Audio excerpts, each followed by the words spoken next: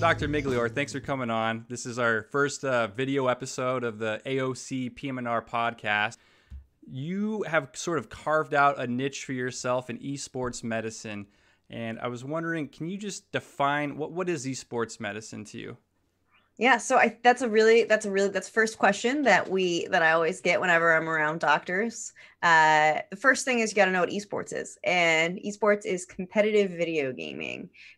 So the esports industry generated $2 billion in revenue last year. That's competitive video gaming. That's not like Animal Crossing or you buying extra levels on Candy Crush.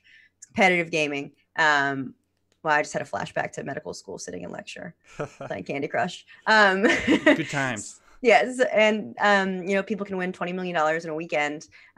So these players, the ones competing in these games, train for like 9, 10, 12 hours a day, 6 days, 6, 7 days a week, and they get injuries. And so it's taking care of the health of competitive video gamers. That's great. And I wrote down some little statistics that I think might be a good time to bring some of this up. So, like, why is esports a thing? Why is it worth consideration? If we look in terms of like viewership, the 2019 League of Legends World Championship averaged 21.8 million viewers. So that was the average, not like an all-time peak. Their all-time Right. peak, I think, was over like 100 million or something.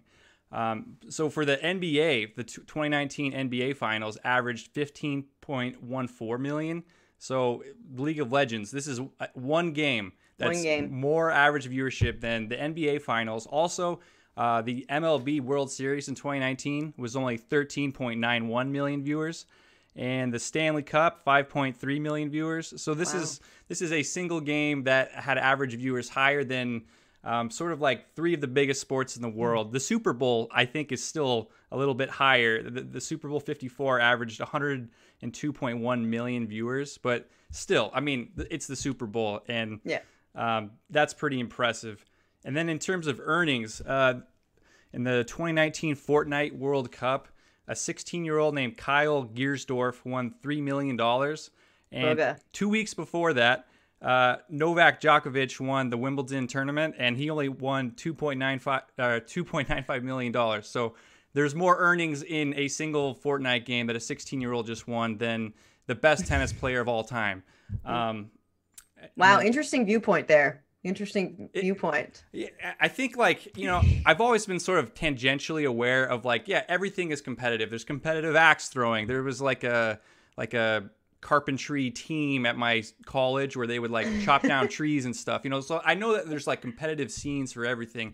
But when you compare it to like these these massive cultural icons like hockey or golf or tennis, and you see that it's surpassing that, and that's just for a single video game. Again, I mean, there's a lot of stuff at stake here, and there's like major sponsors like Coca-Cola and Red Bull, and this is an industry that generates so much money a year, and especially during the pandemic. One thing that I saw was that the Twitch audience has grown by a third in just March, where all these other sports are just grinding to a halt.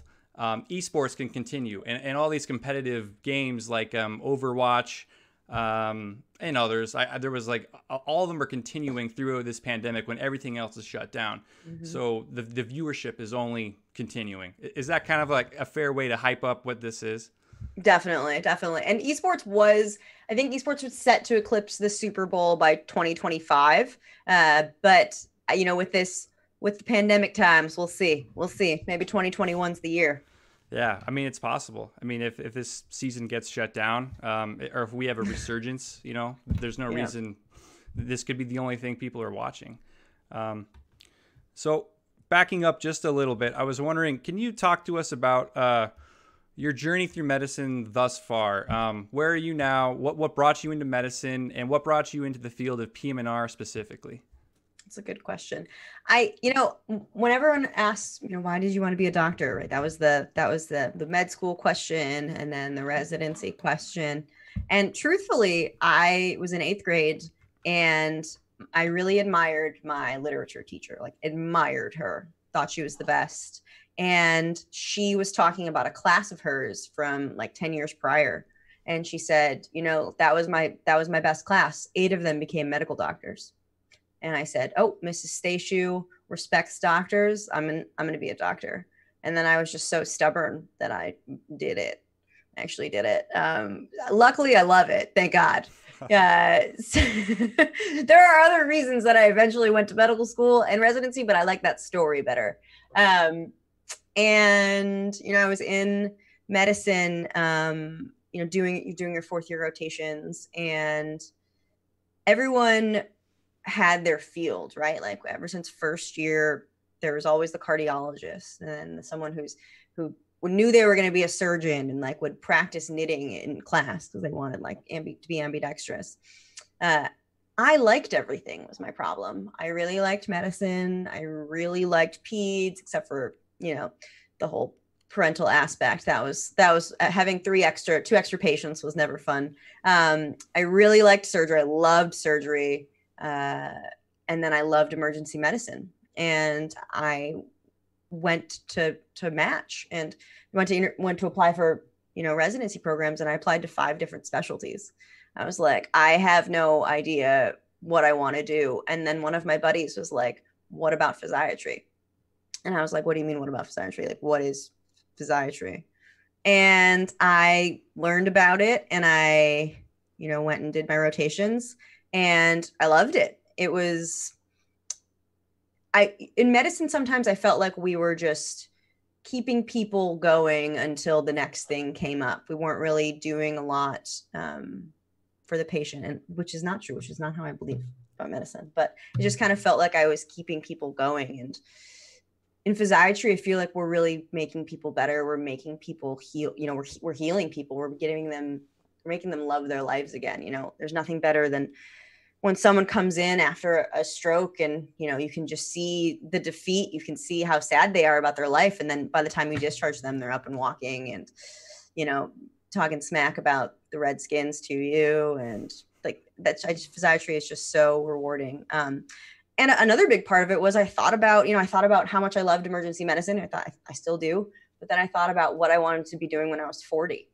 Did I want to be working 12-hour shifts, and doing all of that? Or did I want to have a outpatient practice where my patients were consistent and, people were, I was doing the things that I love. So physiatry kind of just fell into my lap, and I am so very happy with it. That's awesome. I have like a similar kind of background going in. I'm still a 3rd-year medical school, but this is something I want to do. And I was dead set on surgery before, and I did all this research, and I was in all these organizations, and I was very invested in the surgery route. And right. I really just had this like change of heart where I was like, I don't know if I hate myself enough to do this for the rest of my life. It's amazing. And I worked in the OR before starting medical school. But it was just like a whole other responsibility. If you're an orderly who gets to scrub in and retract, everything's awesome because you have like no responsibility or accountability. And it seems like a very different when it's your medical license on the line and you're the one who has to like put these hours in. I just get called in for like random, can you hold this? Can you do that? It's Suction. A whole other ball game. So I really had like this sort of existential crisis where for so long surgery was this thing I wanted to do. And then I have a daughter now, and it changed a lot of my perspective. And I was like, I don't know if I can do this, So, but PM&R, I've just been really invested in it, and it seems like very lifestyle friendly, right? It seems like people enjoy it. And when I think about like esports medicine, what I imagine it is, and I guess we'll get into that more in a second. It seems like PM&R would be a very natural fit for that, like a lot of the interventional stuff and EMGs. So how did you when did you start cultivating, bringing like your personal interests about like esports or gaming and bringing that into a more professional realm? What was that process like? When did you start seeing yourself as the gamer doc? Also, you definitely have the traps of an orthopedic surgeon. You said surgeon, and I was like, orthopedic surgeon for sure. That was, I worked for an ortho spine guy, and I was like, I want to be that guy, Yeah. And then after a while, I'm like, I don't know if I want to be that guy. Maybe for like a day. So I've always been a gamer. I've been gaming since I was 6 years old. in med school, I was in a long distance relationship. So that meant every night I would, you'd study until 8 or 9, and then I'd play video games until like 1 a.m. And you know how it is when you first start going to medical school, first year, second year, everyone in your life starts asking you medical questions, right? Like they're like, hey, can you prescribe me antibiotics yet? Hey, can you call this into my pharmacy? Like, well, you know what this rash is? Oh yeah, my grandma calls me all the time. Like, tell me all about the coronavirus. I'm like, I got a 5-minute sketchy video I could regurgitate to you. It's not gonna help, but I could pretend. You're like, I know a lot about biochemistry. Yeah, does this helpful, help? Grandma? You want to know about the Krebs cycle? Yeah. Mitochondria is the powerhouse of the cell. Yeah. Does that help? So this was happening in real life when I was going to med school, but it was also happening every night when I was playing Call of Duty. I was playing Modern Warfare 2, I think, at the time. And my buddies were asking me medical questions, and some of them would be about like a cough or whatever, but most of them would be about wrist pain or hand pain or neck pain or back pain. But like my buddies were 20 years old, things that normal 20-year-olds, unless you're in medical school, don't have. And they go to their doctors. I tell them to leave me alone because I'm playing video games. I don't want to talk about medicine. And they'd go to their doctors, and their doctors would tell them to stop playing video games. Hey, it hurts when you play video games. Just stop playing video games, which is not an acceptable answer to me. It's not. You wouldn't tell a marathon runner, hey, running, I guess, just not for you anymore. Like gaming has always been one of my biggest passions. Gaming has always been very healthy for me because it's a stress reliever, and gaming has been a way that I've kept in touch with a lot of my friends throughout my life. So that's really when it started. It just became an unacceptable answer. And then the summer between med school and intern year, the day after graduation, I put all my stuff in storage, packed a bag, and I hiked the Appalachian Trail. And while I was on the Appalachian Trail, you have a lot of time to yourself. You have a lot of time to think. And I thought a lot about a lot of stuff. And one of them was about what I want to spend my life doing. And gaming is my passion, like I said. And why would I not want to do that? Why would I not want to pursue my passion? So that kind of when the idea was formed. And at AAP 2018, it was AAP Menard 2018. It was in Atlanta. I was out at the resident dinner. The program director takes us all out to dinner, and had maybe 1 or 2 many glasses of wine. And I told everyone at the table what my idea was. I said, this is what I want to do. And everyone at the table was like, that's an amazing idea. That's a great idea.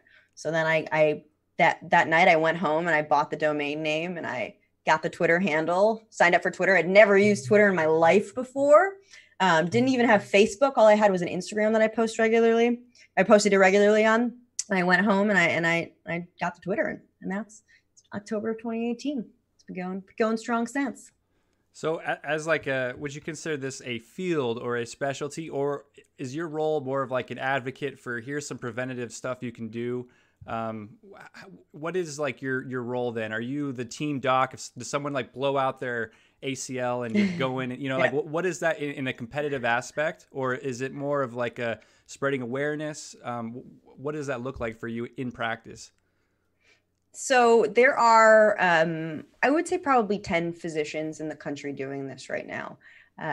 And there's people like Dr. Melita Moore, who she's a, PM&R trained sports medicine doctor, who is the head team doctor for our NBA 2K team in here in DC. And that's what she does, right? So she's there at their practices. She's there at their competitions. She's traveling all over the world. She travels all over the world for the USA Polo team, but she also travels for esports. So she's the one there overseeing their training, treating their injuries, seeing them for their injuries. And there's people out in California doing that as well. And that is definitely a field that I saw myself doing, right? I was going to do a sports fellowship before I decided to not pursue a fellowship and do this full time. And that's what I want to do. I love sideline training. But if I am a head doctor for an esports team, I have a team of like 15 people, right? And I can make them the best athletes that I think I can make them. I can prevent their injuries. I can treat them with OMM. I can, make sure that they are in tip-top shape.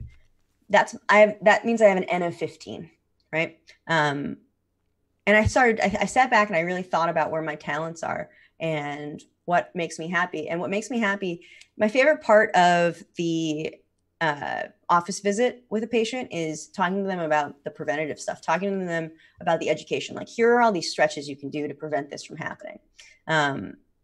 So I decided that instead of directly treating patients, my skills were best served in taking the information that's out there, taking the information that, Dr. Moore is researching and coming up with, and the people at NYIT are coming up with, taking that and making it into a palatable, entertaining format, and then broadcasting it for the rest of the world. There's 40 million Americans play video games. Wait, no, it's 49% of Americans. So whatever, is that like 150? Half of America. Half of America. Let's make it easy. So if I make one video about, hey, just adjust the angle of your keyboard a little bit, and that's going to help you prevent carpal tunnel syndrome, and then 10,000 people see that, then I have an N of 10,000. So what I'm doing is I'm taking the information and educating people on it. So that's where I'm at. Great. And if I were to imagine, this field is like, it's a very nascent field, right? There's not a lot of people. You said like 15 in the whole country are doing this right now. And if your role is like more of like an advocacy thing, I can also imagine like having like in practice a real on the like boots on the ground team doctor. That makes perfect sense to me. They have, I believe there is a fellowship for performing arts for like piano players or violinists, and it's very focused on these small like micro actions with your hands, like dexterity skills. And to me, this is something that is very applicable to video games or Definitely. On a keyboard or a controller. It's the same kind of injuries. Speaking of which, what kind of injuries do you try to prevent? What do you see the most in gamers? What's something that's on the horizon that everyone should be aware of? High-level video gamers, people who are playing games with a lot of keyboard clicks. So when we talk about gaming, some of it is controller gaming, like Xbox. You're sitting on the couch with your buddy and you're doing couch co-op. Some of it's controller games like Rocket League, games like NBA 2K are on the controller, but most of competitive gaming is done on a PC. So with your left hand, you have your hands on the keys, and with your right hand, you have your hands on the mouse. And that left hand can do sometimes up to 600 actions per minute, which is a huge amount. 600 actions, so that's like 10 a second. And as you could imagine from those repetitive motions with the tiny little muscles of our hands and wrists that really aren't meant to be doing the things that they're doing, you get a lot of tendon issues. You get a lot of tendonitis, but a lot of tendinopathy too, right? They're not blowing out their ECU from tapping shift too many times. They're creating micro traumas over and over and over again, and as a result, there's this pathologic response in the tendon, and you get tendinopathy.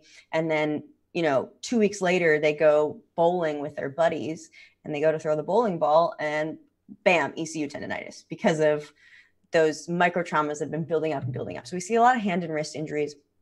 We see a lot of nerve injuries too. People, they're a little bit young for carpal tunnel, but a lot of cubital tunnel from the side of the chair. Outside of the hand and wrist, a lot of back pain. So it's not necessarily like we're seeing disorders, we're seeing just mechanical back pain, but it's in a 19-year-old, right? And it's affecting their lives. Lower extremity injuries as well. We see a lot of hip flexion tightness. People are susceptible to DVTs. We're seeing a lot really interesting, but like not good is a lot of esports players are suffering from pneumothoraxes, actually. Wow, interesting. Very interesting, right? We're not quite sure of the connection. I have theories, but we're not quite sure about the connection.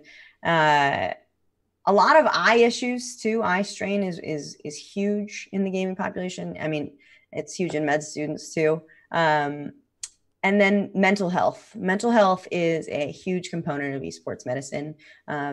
The grind is very taxing. If you want to make it to this level of performance, if you want to be sponsored by one of these teams, you have to work for many years without a lot of recognition, without a lot of payoff. And then once you make it, there's a long line, thousands of people behind you who are chomping at the bit for your spot. So you have to remain competitive. So mental health is a huge component of esports medicine too. Yeah, I didn't really think about the mental health part of it. And you said in your own experience, like video games has been a way of like connecting you to people, like long distance and stuff.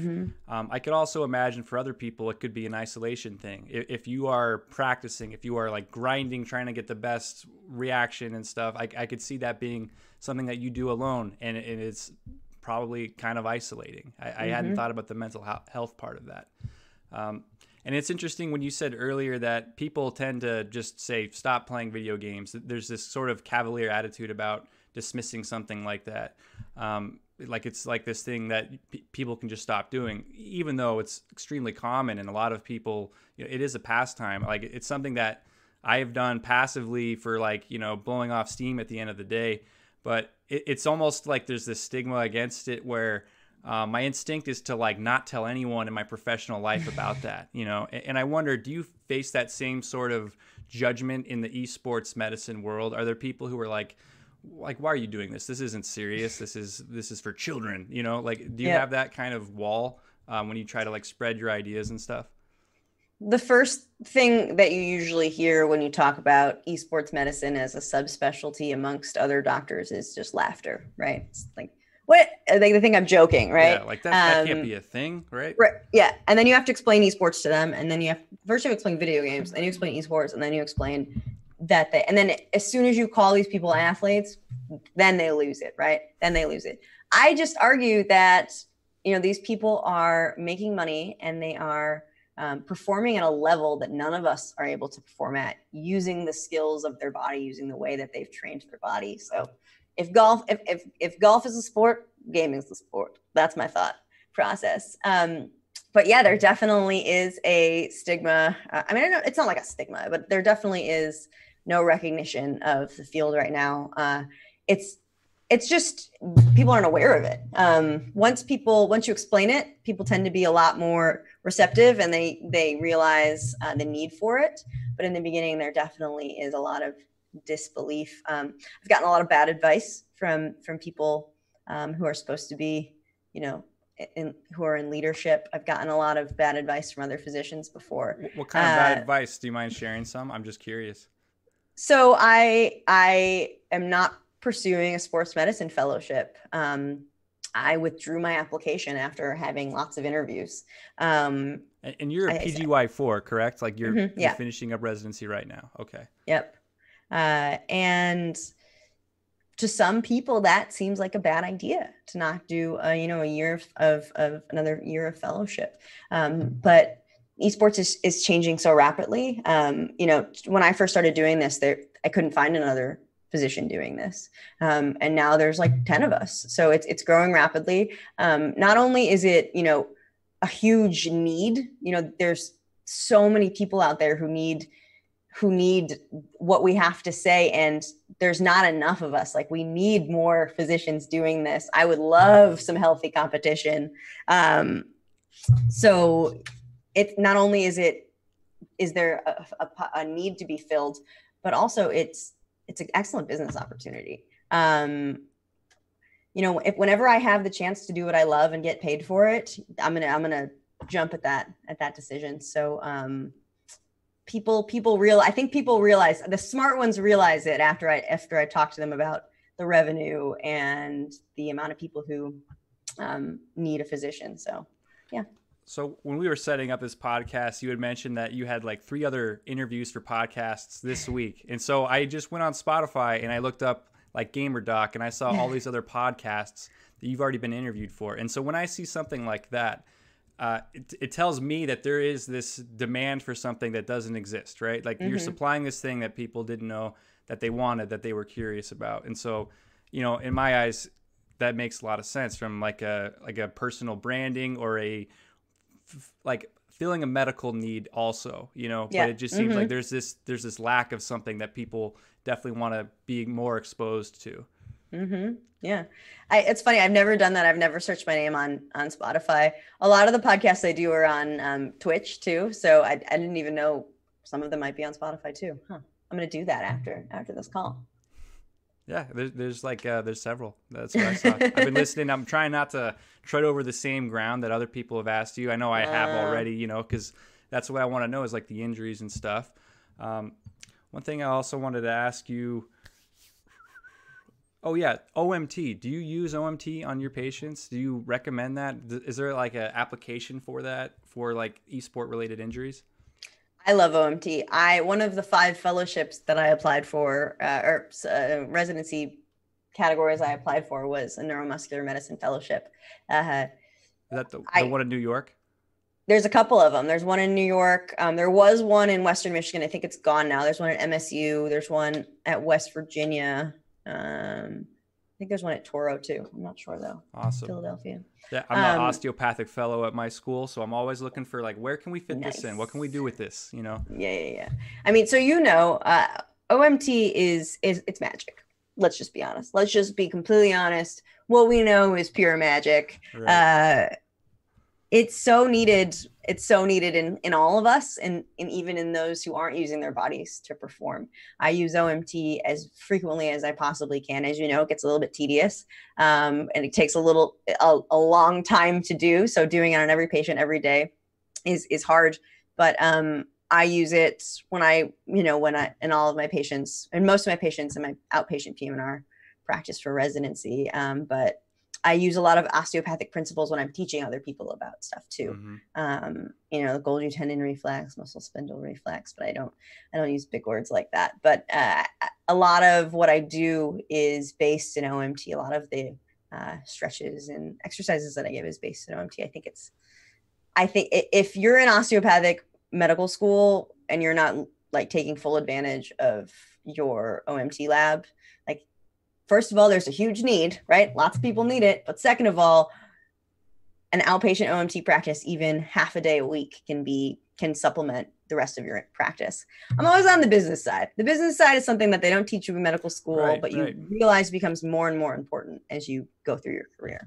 Yeah, that's the one thing that I'm constantly thinking about, especially this field that we've joined. It seems like it's shifting all the time. There's huge legislative changes every year, and it just feels like we started playing a game that was like chess, and then now it's like Yahtzee or something else. And that freaks me out that like there's the shifting landscape, and I just want to make sure, so I do not fault you at all for that. There's almost like this thought that you shouldn't be thinking about the business side at all in medicine. You should just be this altruistic, benevolent person who wants to help people, which you should also, but you want to like know how to navigate that in the real world. And I think that's really smart to like keep focusing on business sides of it. It's like the circle of life of young doctors. You graduate from residency, you get a job at a big healthcare practice. Maybe you work there for a couple of years, and then you go into a smaller private practice, right? And then when you're in your late 40s, early 50s, you open up your own practice because you realize the business sense along the way. You get smarter. Sure, like working for a large conglomerate can make you really happy, but having the ability and having the knowledge to be able to be your own bosses, you can make the decisions that you want to make, and you can I think better serve your patients when you're doing it the way that you want to do it. So it's a shame that more people aren't taught the business side of it early on. I remember on one of the podcasts I had heard you were interviewed on, you mentioned you had a business coach. Can you talk a little bit about that? Has that been really essential, or how has that helped you? There's YouTube videos on literally everything, and you can get better at everything. And so one of the things that I always do is, if I'm going to do something, I like to do it right. So public speaking. You can get better at public speaking. Everyone just says, "Oh, I'm not good at public speaking." You can get better. You can watch YouTube videos, you can get a coach, you can practice, and you will get better at public speaking. Hey, I'm trying as best as I can, okay? You don't have to rub it in. It's our first video episode. Like, I'm trying. I wore a tie for you, man. I wore a tie. I'm wearing a tie in my own house, all right? No, I'm with you. I'm just playing. Yeah. And so one of the things is there's lots of business resources available. So I started out just looking at them on YouTube, listening to podcasts. But most areas have small business associations. And DC, I'm lucky enough that we have a women's business association that has bunch of free resources, a bunch of free resources. So before this pandemic happened, I was going into the business center and just running my ideas by this like brilliant woman who should have been paid like $1,000 an hour for her skills, but was and then would just help me and coach and give me, point me in the right direction. So Right. it's great. So I'm pandemic times, man. Yeah, I wanted to ask you about that too. I guess I'll kind of combine this with. Can you tell us a little bit about you're at the MedStar Georgetown PM&R residency, and especially during these pandemic times, what has that done to your day-to-day practice? Are you seeing, like, did they just bump you to the front lines? Are you just doing COVID patients all day, or is it business as usual? Like, what does that look like for you, and what is like the Georgetown residency like in general? So we are very lucky in terms of other programs, like the New York PM&R programs are running the services on their own, or they're working in ICUs right now. We have been very lucky. We have not been pulled from rehab coverage. There's been talks about it, but we haven't been pulled from rehab coverage. So right now, I'm just working in the rehab hospital. A lot of the COVID patients, when they maybe are off the ventilators, the question is, what then, right? So a lot of them are very deconditioned, have been vent dependent for months, and haven't been up out of bed for 2 months. So they're coming to our rehab hospital. They're still COVID positive. They still are infectious. You still have to be in a negative pressure room with full PPE and 95 face shield. But they need rehab, and they need rehab doctors taking care of them. So it has changed. They're a significant portion of our patient care right now. The hospital, I can't really go into specifics, but the hospital layout has changed. So it's been different. So for the past couple of months, or for April, I was doing telemedicine. I was doing just like outpatient PM&R telemedicine, Mm-hmm. and the sense of waiting and not helping was worse than being exposed to coronavirus every day. It was worse. Now, because this is what we're trained for. This is why we went into medicine, right? Was when other people are running away from the disaster, you have to run towards it. So this is what we trained for. And to finally, be able to help and be able to actually lay my hands on these people and take care of their medical needs it feels good. It does. It was better than doing telemedicine and just treating back pain, to be honest with you. Well, I think a lot of medical students feel the same way. I think there's like this desire to help, and like I obviously don't have all the training I need to help out, and so I can't do anything, and we can't even be on rotations. And a lot of my classmates were just frustrated. We want to do something. We see all this stuff in the news, and we just want to help. And there's some people coming up with kind of innovative ways to help out in terms of offering to babysit or get groceries for like your local hospital, but it's really like regional dependent if that's even necessary, Mm-hmm. So but that's awesome that you've been able to get exposed to that, and you've been able to work and help people, and I imagine that's got to be very rewarding, especially when everyone just knows how big of a deal this is. Yeah. And then to answer the second part of your question, the Georgetown residency, it's great. There's lots of opportunities. Working where National Rehab Hospital is the largest rehab hospital for 150 miles. It's the best rehab hospital in the area. And it's right, it's in downtown DC, or not downtown, but it's in DC proper. So you get a wide variety of patient care opportunities. My favorite part about Georgetown, though, is our adaptive sports program. So we have a very robust adaptive sports program. Wheelchair basketball, wheelchair rugby. We have very good teams, right? We have Paralympians on our teams, so it's very cool. So yeah, awesome. Georgetown's great. That's awesome. I wanted to ask you also, so your focus on going back to sort of the esports side of things, what would be the difference between like your focus and someone who sees like a white collar business guy who's in a cubicle crunching away on a keyboard all day? Has that threat of like that kind of lifestyle that's been around, how is it different having like a focus on esports or esports athletes How is that different than just focusing someone who's already in a cubicle, the same kind of postural problems? What's the difference, I guess? That's actually where I get a lot of my data from, to be honest with you, about the ergonomic side of it, because the field is so new that the studies that we have looking at injuries in these people is like an N of 40, So, but if you look at large ergonomic studies on office workers, you have a lot of really good data. So I actually, there's not a big difference in the ergonomic side of it, right? So appropriate chair height, appropriate desk height, appropriate monitor height, keyboard angle, mouse angle. Those are all things that we draw from that population. But that is really where the similarities end. How healthily your desk should be set up is where the similarities end. Because office workers, they're getting up, they're taking breaks. They aren't so immersed in what they're doing that they don't forget to pee or eat for 12 hours. Unless you're like a really good worker. But you're not doing the amount of things that these esports athletes are doing. You're not, unless you're typing 600 words per minute, you're just not, doing the same types of things. And then the mental side is so different. But you're totally right. The office worker population is great. It's great. That similarity is great because we get a lot of good data from those people. So that's a good question. And can you briefly tell us what are some of like the big tips and advice that you give people for like, the 20-20-20 rule? Is that right? The 20-20-20 rule? Yeah, good job. And what other recommendations do you have? You're like, what kind of recommendations do you have for someone who sits at their desk all day? Let me just write this down. Who's doing virtual didactics and studying all day long. What should I do? Yeah, exactly. The 20-20-20 rule is a great one. So for those of you who don't know, every 20 minutes of looking at a computer screen, you want to look at a spot 20 feet away for 20 seconds.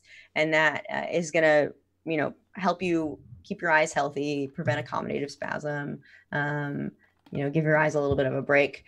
Get your eyes checked every year, right? That's a big one. So the experts recommend for high risk populations, getting your eyes checked every year. And if gamers aren't high risk, or if med students who stare at computer screens all day aren't high risk, then I don't know who is. Making sure your setup is ergonomic is really important. I think that a lot of us who might be working at home more often and maybe don't have the same chair that we do at work or at school, or maybe we're working at our kitchen table, that can be really difficult. And so, it's these little things that build up over time that cause the back pain. So making sure that the chair you're in, your hips are not below your knees, making sure the top of your monitor is at eye level and it's an arm's length away, making sure that you don't have too much of a bend in your elbows is super important. For a lot of people who are working from home right now, I say get a Bluetooth keyboard, because if you're on your laptop, you're not going to be, your arms and your head aren't going to be in the correct position, right? Because you're either going to be up here or looking down here. So getting a Bluetooth keyboard is super important. And then taking breaks to stretches is huge. I'm a big fan of, the little things building up over time rather than making big drastic life changes. So every hour or so, just like getting up and doing a sun salutation or doing your favorite stretch or doing a chest opener. We spend all of our day internally rotated and right in front of us, and we never do this, right? When's the last time you put your arms back unless you do yoga?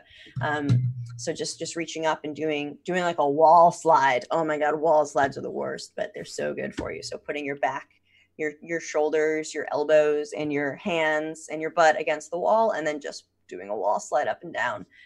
Those can be just life-changing.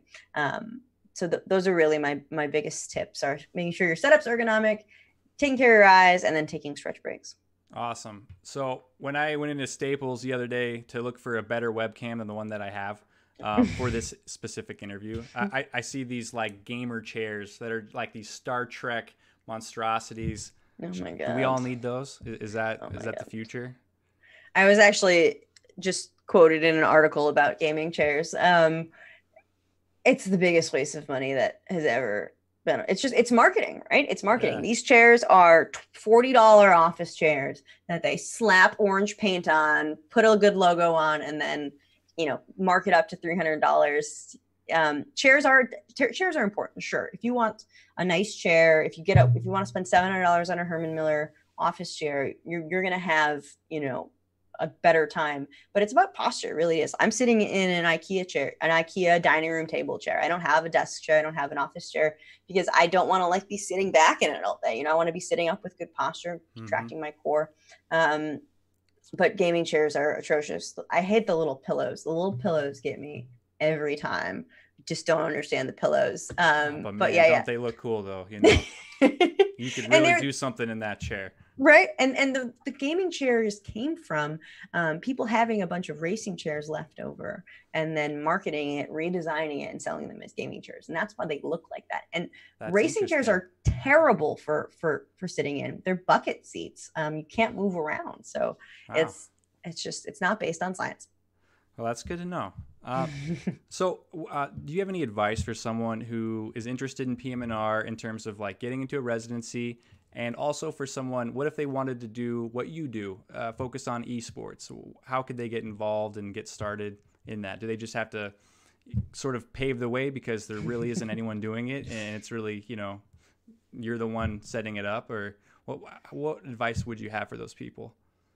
I think that every single med student should be on social media in a professional setting. Social media, professional Twitter is your living resume. The connections you make on Twitter, the people you engage with on Twitter, you would never normally interact with. But if you have a social media and you use it correctly, you can engage with the chair of PM&R at any program you want to. You can get your name found out. I remember we had this medical student a year ago who, was very active on Twitter, and my program director was like, she's the one who's famous on Twitter. And it was a big deal. And, using social media 5 years ago, 10 years ago, 20 years ago, if you wanted to get your name out there, you had to pick up the phone, you had to call someone, you had to meet them at a conference, go shake their hand at a conference. And now all you need is your phone. All you need is, you can be your own publicist, you can be your own marketing director, you can be your own business coach. If you make a professional Twitter, slap a professional photo on it, make your username Dr. Miglior, whatever, doctor, and then your last name, and then just comment on other people's posts for 2 weeks and just, look at the people that you interact with. So I would say if you want to be involved in PM&R loves Twitter. PM&R loves Twitter. Yeah, I've just been discovering that. That's how I think I found you. I just searched these terms like PM&R, physiatry, whatever. And I think that's how I ended up following you. And then I was like, oh, that's interesting. Esports medicine, never heard of that, Yeah. So getting on Twitter is huge. And it's also a way for you to make whatever field you want to make. It allows us to reach people who we can't reach. It allows us to get our message out there. So if you want to start something, if you want to do something, just do it. And also just do it. Your idea is going to be trash in the beginning. My idea for what GamerDoc was 2 years ago was nothing like what it is today. And what it's going to be like 2 years from now is nothing like what it was today. So yeah. What do you see in the future? I was going to ask you that too. What's the future of esports medicine or what's the future of GamerDoc, what you're doing specifically? So the future of esports medicine is an easier question. I think there's going to be a lot more physicians in it. More and more large healthcare conglomerates are partnering with esports organizations. Orlando Health and Magic Gaming, MedStar, and NBA 2K, the Wizards District Gaming, Monumental Esports. I think there's going to be a lot more partnerships. And right now, who might be treating those patients might just be a normal sports medicine doctor who the only thing they know about gaming is Fortnite from their 6-year-old. But if you're in that conglomerate, if you're one of those sports medicine doctors and you say, hey, I know about esports, I've read these papers, I know that I can treat them, that's an opportunity for you. So I think we're going to have more providers who really know what they're doing treating these patients. I think that, we're going to have a society for esports medicine like we do for regular sports medicine, like we do for PM&R. I think there's going to be a lot more training programs that you have to pay for online. I think there's going to be a lot of literature Yeah, of course. No, I know it's like there's so many ways. And then the same, the question that you asked about what I see my future, that's such a good segue, because there are so many things that I can do right now. There are so many, if you want to be in esports medicine, there are so many things that we need. There are so many things to do. You can treat casual gamers, you can treat the pros, you can only do performance stuff, you can only do eye training, and people will need you, people will want you. So my future, we'll see. I've got a couple big things in the works that I can't talk about. Okay, all right. But yeah, I've been a little bit like hamstrung the past couple, since inception, because I am under my residency contract. I am under a contract with MedStar. Right. So I officially can't incorporate a business. I officially cannot take money for services yet. So, and when you don't take money for services, people don't respect you. And so it's not real till you're making money, right? Exactly. So July 1st incorporating, and then I have a whole business plan that I'm launching. So ask me that question July 2nd. Okay, yeah, we'll table this for now. We'll revisit it in a few months. I wanted to ask you also about like having social media and stuff. Like I have a professional Twitter, right? Mm-hmm. And a lot of people are anonymizing themselves on social media. And I know that, you have been on podcasts. I know you stream on Twitch. Are you worried about like being professional at all times? It seems like you want to like let loose in some of that stuff, but like, can you? And I feel like people are getting in trouble for professionalism, which when you think about it, I feel like it's more of a vague thing than what does that mean? Being professional. It's just never offending anyone, always saying polite, like not acknowledging video games, because that's not professional. Like that's right? That would be my instinct on it, So how does that what is that like? Like if you're going to be, out in the public, do you have to change your behavior, or do you just keep yourself reined in at all times? Is that something you worry about, or is it just something that you just, that's what being an adult professional is, you just, it's a role you just are. You're coming up with some good questions. You get an A. You get an A on this. I didn't write this one down for you. This is just off the top. So I think that as physicians, let's be honest, we all have a little bit of an ego. We, especially when you get further into your career, professionalism becomes a lot less about how to gain the respect of the people around you, and it becomes a lot more about gatekeeping, I think. I think that when people use the term professionalism, I don't think they mean professionalism. So my theory on all of this is the same that I am with my patients. What matters at the end of the day is that they trust you and they listen to you. And I've always thought that same thing. Like I'm not going to insist, call me Dr. Agate at all times. Like I don't, it's important.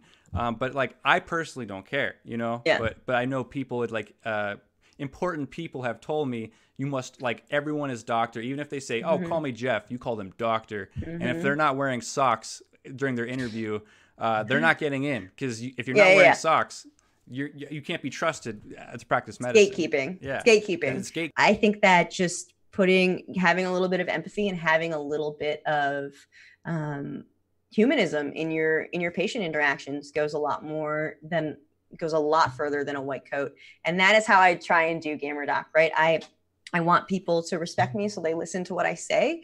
But I don't want them to fear me. I don't want them to think that I am like this holier than thou doctor. I'm a human, I'm a person, and I just happen to be a doctor and a gamer. So that is what I do when I'm out in public. That's what I do when I'm on podcasts, unless you see the ones after 10 p.m. And that's kind of the air that I try and incorporate into my life. So yeah, it does seem like doctors are on this pedestal, and that you almost need to be like this god to treat humans, but really we're humans, like trying to treat humans, right. But still, like I understand that professionalism is important, Yes, that is why I am wearing a tie right now. Some weird perspective, I'm like, this is professional, this will look good, you look nice too. You look nice. Thank you. I really tried. I ironed this shirt and everything. But it also just seems like this kind of scary ground to be on too. That like you mentioned that you wanted to like go into English or literature, and I had a similar background. I loved my English classes. I thought I was going to be a high school English teacher, and I like to write creatively, right? And I write about sort of like blogging about medical school and sort of in a funny little way, or I say things maybe. And it's nothing is like bad in it, but it's my personality, and it's like weird, goofy takes that I think it's my literary voice or whatever. And then, you know, I'll get this published online, and then I'll think, God, should I be doing this? Like, is someone gonna look at this and say unprofessional? If you're like referencing Lord of the Rings or something when you're talking about like you trekking to Mordor is like studying for step 1, is someone gonna read that and be like, get out of here? You know? And so part of me is always thinking like, should I be canning this stuff? You know, should I wait until after medical school, and then after residency, and then after fellowship, when I'm totally autonomous, and then I can have a personality again? Or do I, you know, just try to, it's this precarious thing you're just kind of perched on, and, you know, not trying to balance out and, you know, being too unprofessional or being too robotic. But it's something I think about a lot, and you know, you have a very public persona with GamerDoc, and it's just interesting to hear your take on it. Yeah, whenever it's such a hard decision, because like you're saying that, you know, you hit the nail on the head. You're in med school, and then you have to apply for residency. So your situation is also a lot different than mine. I never have to work for someone. I have no plans of having a boss ever again in my life after June 30th. Sounds awesome. Yeah, and that was one of my goals. That's one of my personal goals, is to work for myself. So if that's not important to someone else, it doesn't matter. Like, if you're fine having a boss, then more power to you. But you know, having to have people look at you and look at the things that you've done, and then judge you and extend an invitation to come to their program, is such a hard position to be in. And that's why another reason why I really like social media is because you can really cultivate an image. You can cultivate a brand on social media that will come before you. So instead of people searching for your name when they see your application and then finding your high school track records, they will know your name already, because they'll have seen you on Twitter, and they'll know the type of person you are, and they'll know the things that you've done, and this image that you've cultivated. Because let's be honest, we're all allowed to be the best versions of ourselves on the internet. That is another reason why I love social media. It's because it is framing the conversation before you even go into that interview. So if you're streaming on Twitch and you're starting to rage, you just turn it off. You just bottle that up, and you know. Oh God, I'm having flashbacks to last Monday. Yeah, I mean, I tend to rage. I don't rage. I'm playing Ocarina of Time Zelda right now on stream. Classic. So you know, you can't get that angry, and you're not like yelling at actual humans. You're just yelling at like wolves and stuff, or and, the like, water temple. Yeah.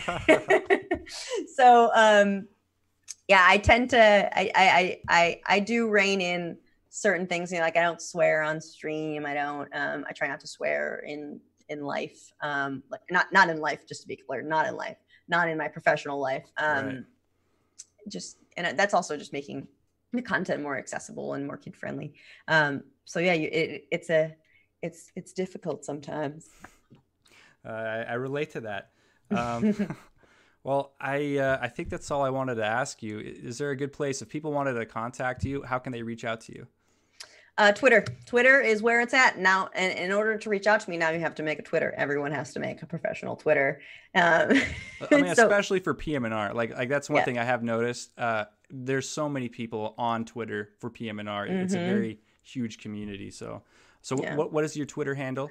So the GamerDoc one is hashtag at GamerDoc_ at the end. Really rolls off the tongue, the underscore symbol. But if you just type in GamerDoc, it'll come up. And then the other more boring one is Dr. Migliore. So awesome. Just stick with the GamerDoc one, to be honest with you. Hey, great. Well, Dr. Migliore, thank you so much. This has been awesome. I really enjoyed chatting with you, and I'm excited to see what you do in the future. Yeah, thanks for having me. This was a pleasure, a Sunday morning pleasure.